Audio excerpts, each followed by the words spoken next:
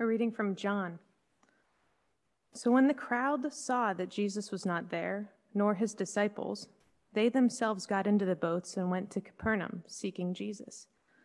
When they found him on the other side of the sea, they said to him, "Rabbi, when did you come here?" Jesus answered them, "Truly, truly, I say to you, you are seeking me, not because you saw signs, but because you ate your fill of the loaves. Do not work for the food that perishes, but for the food that endures to eternal life, which the Son of Man will give to you. For on him God the Father has set a seal." Then they said to him, "What must we do to be doing the works of God?" Jesus answered them, "This is the work of God, that you believe in him who he has sent."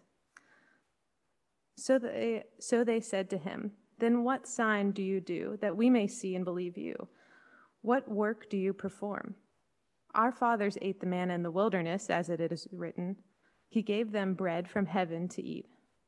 Jesus then said to them, "Truly, truly, I say to you, it was not Moses who gave you the bread from heaven, but my Father gives you the true bread from heaven. For the bread of God is he who comes down from heaven and gives life to the world." They said to him, "Sir, give us this bread always." Jesus said to them, "I am the bread of life. Whoever comes to me shall not hunger, and whoever believes in me shall never thirst." The Gospel of the Lord. We are jumping into our Gospel reading this morning, John chapter 6, verse 24 to 35. You can turn to it in your bulletins, or if you have a Bible, you can turn there. As we get going, let me just pray for us. Our Father, we come to you. We come to you because your Son draws us to you. We ask that you would pour out your Spirit upon us as we look into your word. We ask that we'd meet you. We ask that you'd change us. We entrust ourselves to you. In Jesus' name I pray. Amen. So this morning, we are looking at a passage from the Bible where Jesus describes himself as the bread of life. It's kind of a curious statement. It's one of 7 I am statements in the Gospel of John, where Jesus refers to himself using the name of God. It's the name of God that was told to Moses way back in the book of Exodus. It's an explicit statement where Jesus is saying that he is God. And if you've been with us over the summer, as we've resumed gathering back here in the space, you'll remember that, well, maybe you remember 3 weeks ago, but I'll tell you anyway if you don't remember. 3 weeks ago, we looked at how we're people sent on a mission. It's the same mission that Jesus is on. And we're sent out on a mission to tell people the good news of who Jesus is and what he does, what he's done. And we're sent out on this mission right in the middle of chaos, in the middle of uncertainty and instability. And then last week, we looked at how Jesus is God who is present with us as we're sent out. He's present with us when we get confused, when we misunderstand who he is. He softens our hearts when following him turns out to look a little different than what we thought it was. And this week, we're still looking at Jesus. We're looking at him as he reveals one aspect of himself as God, one dimension of his godness. It's as it's described by one of his disciples, the disciple John. And in this revelation of who he is, we'll see that he is the one who sustains us. He's the one who sustains us as we embark on sharing God's love to the world, as we navigate the chaos of figuring out what it means to live life when there's a pandemic ongoing, as we seek to empty ourselves of false presuppositions of who God is and who we are, and we press into true community. We want to be a community that exists as a witness to the world of what God is doing, what he can do, what he will do. So what does it mean? What does it mean that Jesus is the bread of life? What I want us to see this morning is that this simply means that Jesus sustains us in whatever he is walking with us through, because that's what we were created for. We're created to be sustained by Jesus. Jesus is life to the world. And to see this, we're going to walk through 3 questions that the crowd actually asks Jesus in our passage. But before we look at those crowd's questions, I have one question that I want to ask you. Have you ever noticed how different of a person you can be when you're hungry? There's a number of years ago, there was an ad campaign by Snickers, the candy bar company. They had this campaign called "You're Not You When You're Hungry," and so it was like in this campaign, there's like a situation, like a football game going on, and one of the players is just completely out of character and messing everything up. There's one where the player on the football field was actually Betty White, who's like a 99-year-old actress. And so she's out there trying to play football, messing up all the plays. And then finally someone like hands her this Snickers bar in the huddle and says, "What's wrong with you? You're not yourself. Eat this." And so she grabs it, eats the Snickers bar, and poof, she turns into like the wide receiver. And they're like, "You good now?" He's like, "Yeah, I'm good." And then they get back to playing the game. It was this enormously successful ad campaign that went all over the world. I think part of what made it so popular was because it taps into this universal experience that we all have, that we all share. It's hunger.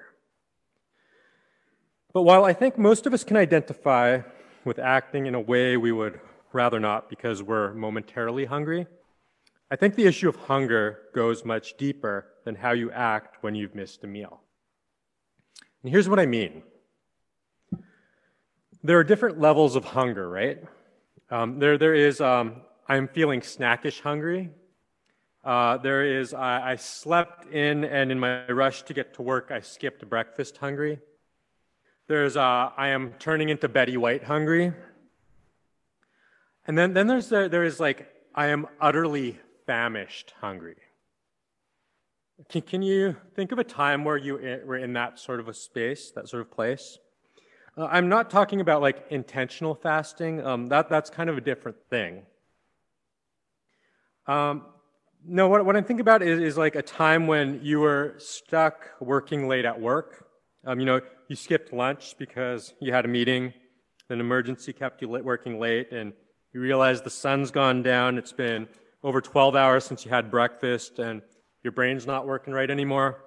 And you may not even feel hungry anymore, but you know you need food, but you're just like a mess. I think there's a lot of us that have experienced this kind of hunger, especially if you've worked here in the city. But I'm talking about a level of hunger that goes even deeper. Some of us here this morning have experienced hunger that's lasted days.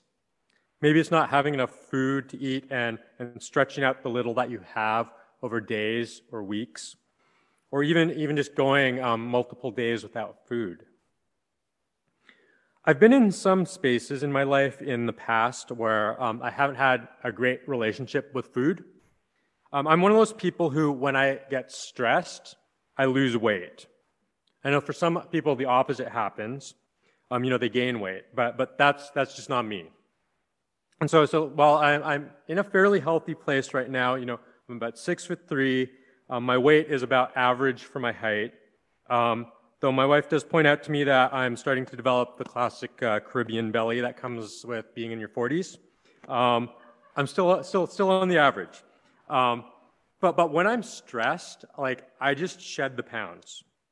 At one point a few years ago, I was down to about 130 pounds, and really I was a mess.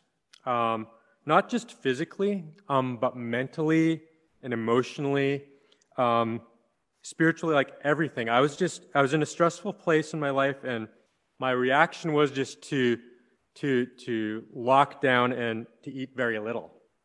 In fact, sometimes I had to make myself eat because I was in such a dark place. And here's the thing about the space that I was in. At some point, I passed the place of extreme hunger.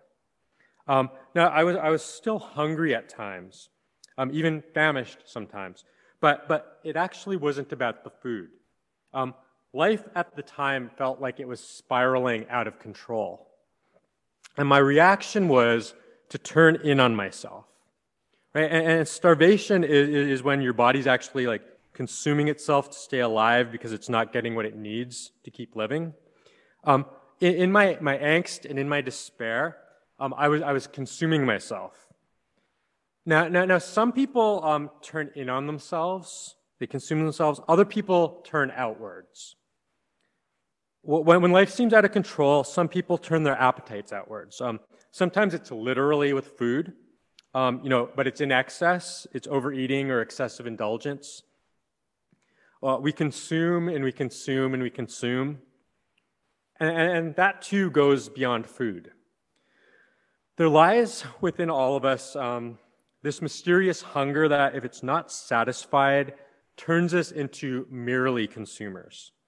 I'm not really talking just simply about like economics, though I'm sure there's a correlation with kind of the consumerist culture that we're in. But when this hunger is not satisfied, the result is that our appetites turn elsewhere, and it's almost always destructive.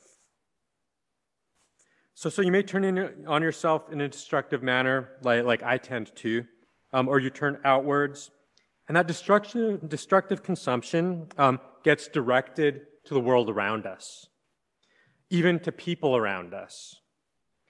I think it's why we're content when we're benefiting off the injustice of others. It's why slavery and segregation lasted as long as it did, and racism is still a big issue. It's why we act selfishly when we know we shouldn't. It's why we impulse buy on Amazon when we're bored, and even when we know there's a good chance the stuff we ordered was made in a sweatshop somewhere. We consume things that cannot and were not ever meant to satisfy us. And I think an example just this past week has been at the Olympics in Tokyo. Simone Biles, she's an American gymnast, probably one of the most amazing athletes in the world ever. She shocked everybody by dropping out of the competition she was in because, as she described it, she was not in a good place mentally. And when you're trying to do the gymnastic routines that she does, and you're not 100%, like, you can seriously injure yourself or even be killed. Now, I mention her because the reaction of many people to her decision, I think, revealed how much our society treats others as things to be consumed. Some were infuriated that she wasn't being tough enough. Some feel she betrayed her country. But when it came down to it, people were upset because they were missing out on being entertained themselves, or they missed out on sharing this kind of transcendent, patriotic kind of experience of sorts. And the result was demeaning a woman made in the image of God. So I've moved us beyond just the food that we eat, because when we push far enough, we often find that while we need to eat food, and it's a good part of how God made us, food is a good thing, but when we push beyond that, we find that there's a hunger inside us that goes beyond mere food. And it's why when we get to the level of like disorders, even, there's things like compulsive eating or extreme dieting or anorexia and things like that, it often has roots that go far beyond just the physical act of eating.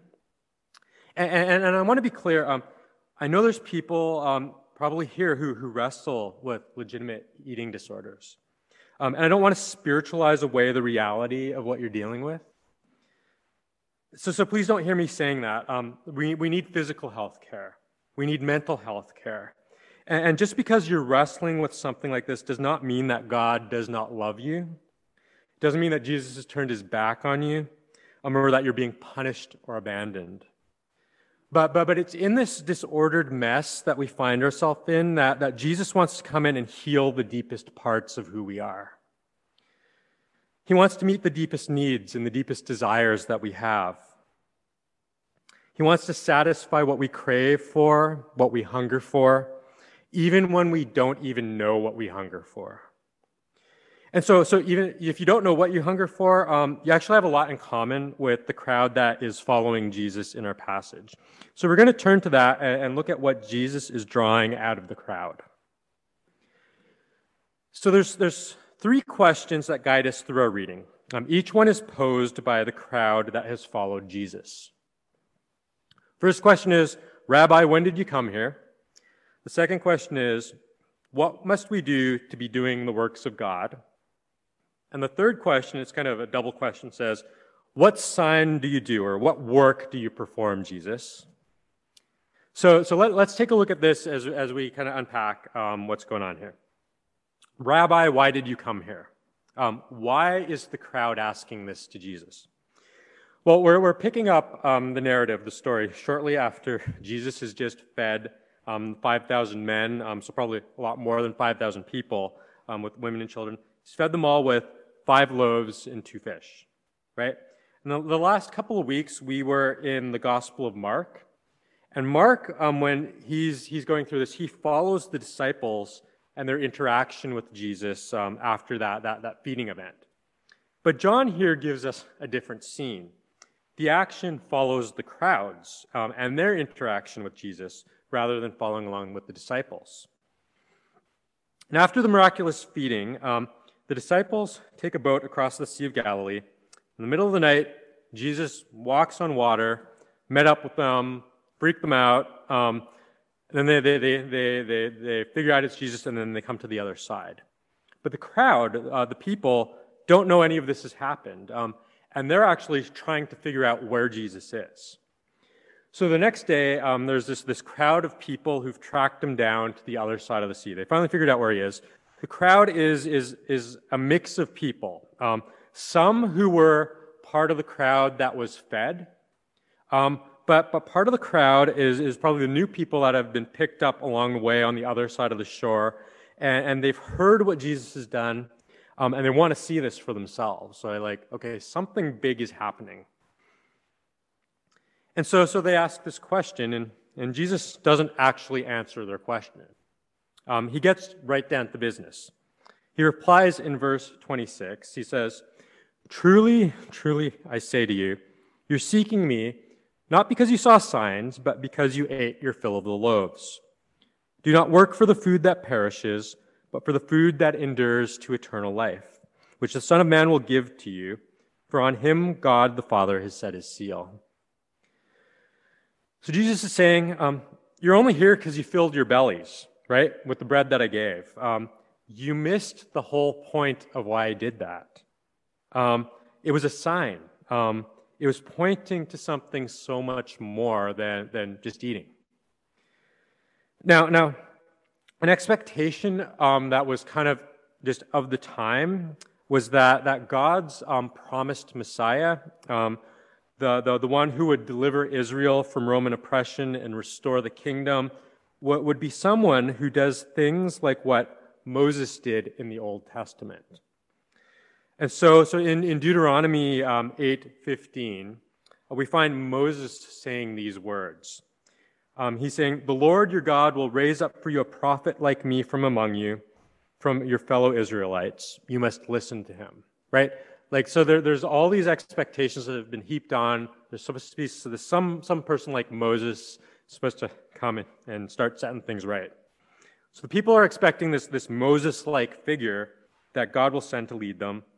And they're looking for signs that Jesus is this person. But Jesus is more than just Moses, right?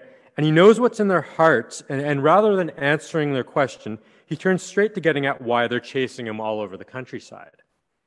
The crowd is all about this miraculous feeding that occurred, but they're fixated on what happened and not what it meant. The crowd wants Jesus because they want more. They want more bread. Maybe they're hungry again. but they have something deeper driving them. Jesus reveals this when he tells them not to work for food that spoils, but for food that endures to eternal life. And so the crowd responds with an odd question, the second question. Well, what must we do to do the works that God requires?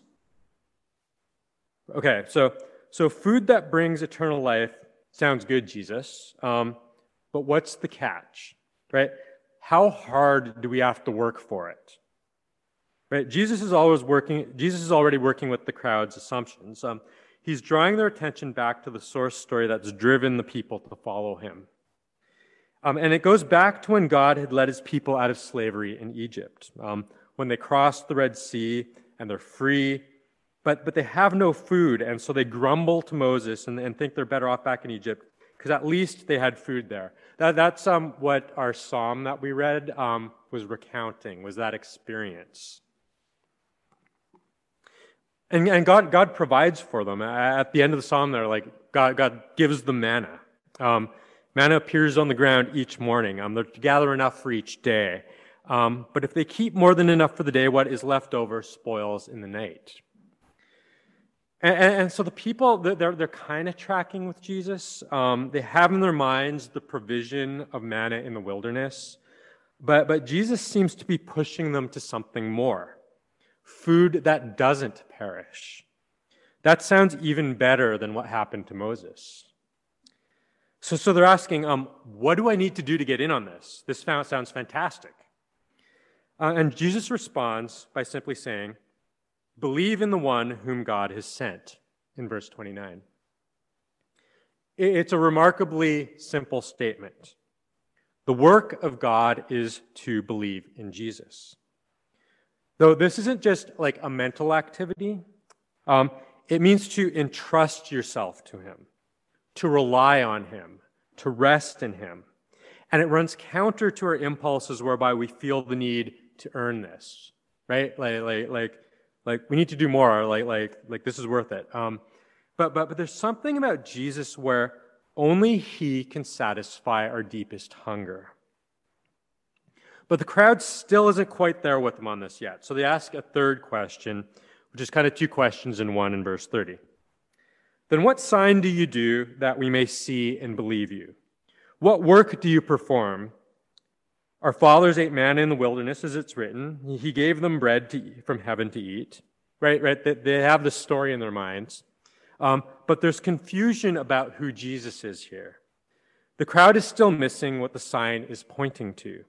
They're thinking about Moses, and Jesus points this out to them. No, you've got it all wrong. You've actually got it wrong in two ways. Number one, it wasn't Moses that gave people manna in the wilderness. It was God. That's in verse 32. But number two, you've got it wrong about me. You've got it wrong about Jesus. Your expectations are a little too low. You're focusing on the wrong guy in the story. I'm not just another guy like Moses. God's the one who gives the manna. He's the one who feeds his people. I'm like him.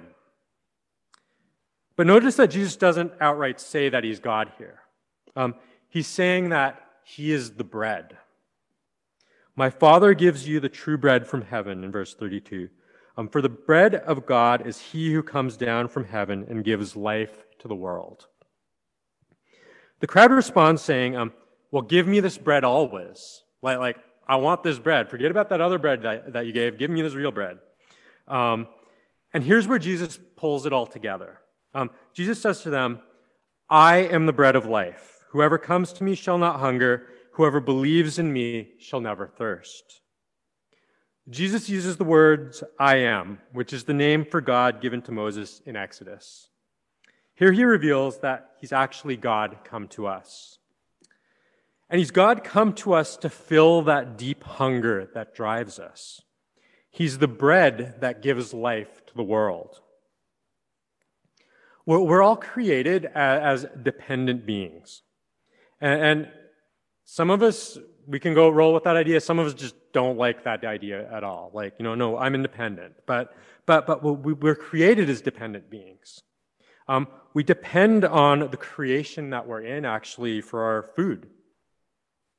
We're dependent on others for friendship and support and so many other things. But underneath all of that, we're dependent on God. We're dependent on Jesus to fill this deep hunger, this deep desire to be whole, to be satisfied, to be content being what we are. Jesus sustains us. But if we reject Jesus, that hunger does not go away. It gets turned in on other things. It becomes destructive. It's this hunger that is like bottomless. And so food can become a vice. Friendships become toxic. But Jesus, giving life to the world, he's pointing us toward the cross that Jesus died on. What sign does Jesus do? Well, he's already done one sign. He's multiplied the bread and fish to feed people, demonstrating that he's greater than Moses. In fact, he's God who provides and sustains. What work does Jesus do? Well, ultimately, Jesus goes to the cross, where his body is broken and his blood is shed. And dying on the cross, he takes on the effect of that destructive, consuming drive in us, which is death. He takes on the effect of that and enables us to turn to God and to be fed. Right? And that's where it's turned over to us. We're called to come to Jesus, to believe and to feed on him in our hearts by faith. This is a way of life. This is what we're to do when we wake up in the morning. We turn to Christ. This is what we do when we eat together. We thank him for sustaining us. Will you let Jesus into that deep part of your life that's consuming you or consuming others? That's consuming the world that we're in, right? Jesus is the only one that will fill you and anchor you in life so that you'll be free to say no to the things that are really destructive. In a few moments, we are going to celebrate Holy Communion, or the Eucharist as it's known. Eucharist, it means thanksgiving, right? It's a posture of thankfulness as we come to Jesus to be sustained by him. And when we come together and we celebrate the Eucharist, what we're doing is we're being pointed to this great reality that Jesus feeds us. It's not just only when we come to the table, but we're given these physical means to point us to Jesus, and he sustains us. And it's something that when we gather together, we meet, we're here together, Jesus is with us, Jesus is feeding us, but it's to spill out into the rest of our lives. It opens our eyes up to the ways in which Jesus sustains us as we go out into the world. So Jesus is life to the world. We only experience Jesus as we come to him. So as we think about our week that lies ahead, as we're going to come together and come to Jesus and celebrate Holy Communion, let's be thinking about what does God want to displace in our lives that we have that's consuming us or consuming others? What are the ways that we can just invite Jesus into those deep places in us and bring healing so that he's sustaining us? He wants to sustain us. That's that's just how we're created. And then as he sustains us, that drives us out into the world. He sustains us as we go out. So, that in mind, we will turn to prayer. And then we will go to Holy Communion. Hello, everyone. My name is Jim Saladin. I'm the rector here at Emmanuel Anglican Church. Our church exists to see and describe and to reflect the beauty of Jesus Christ for the flourishing of our city. And I hope this podcast encouraged you in that way towards Christ. If you're here in New York City, we'd love to see you. Please join us on Sundays at 11 a.m. Generosity drives everything we do at Emmanuel. And if you'd like to contribute, please visit www.emmanuelanglicannyc.com/give.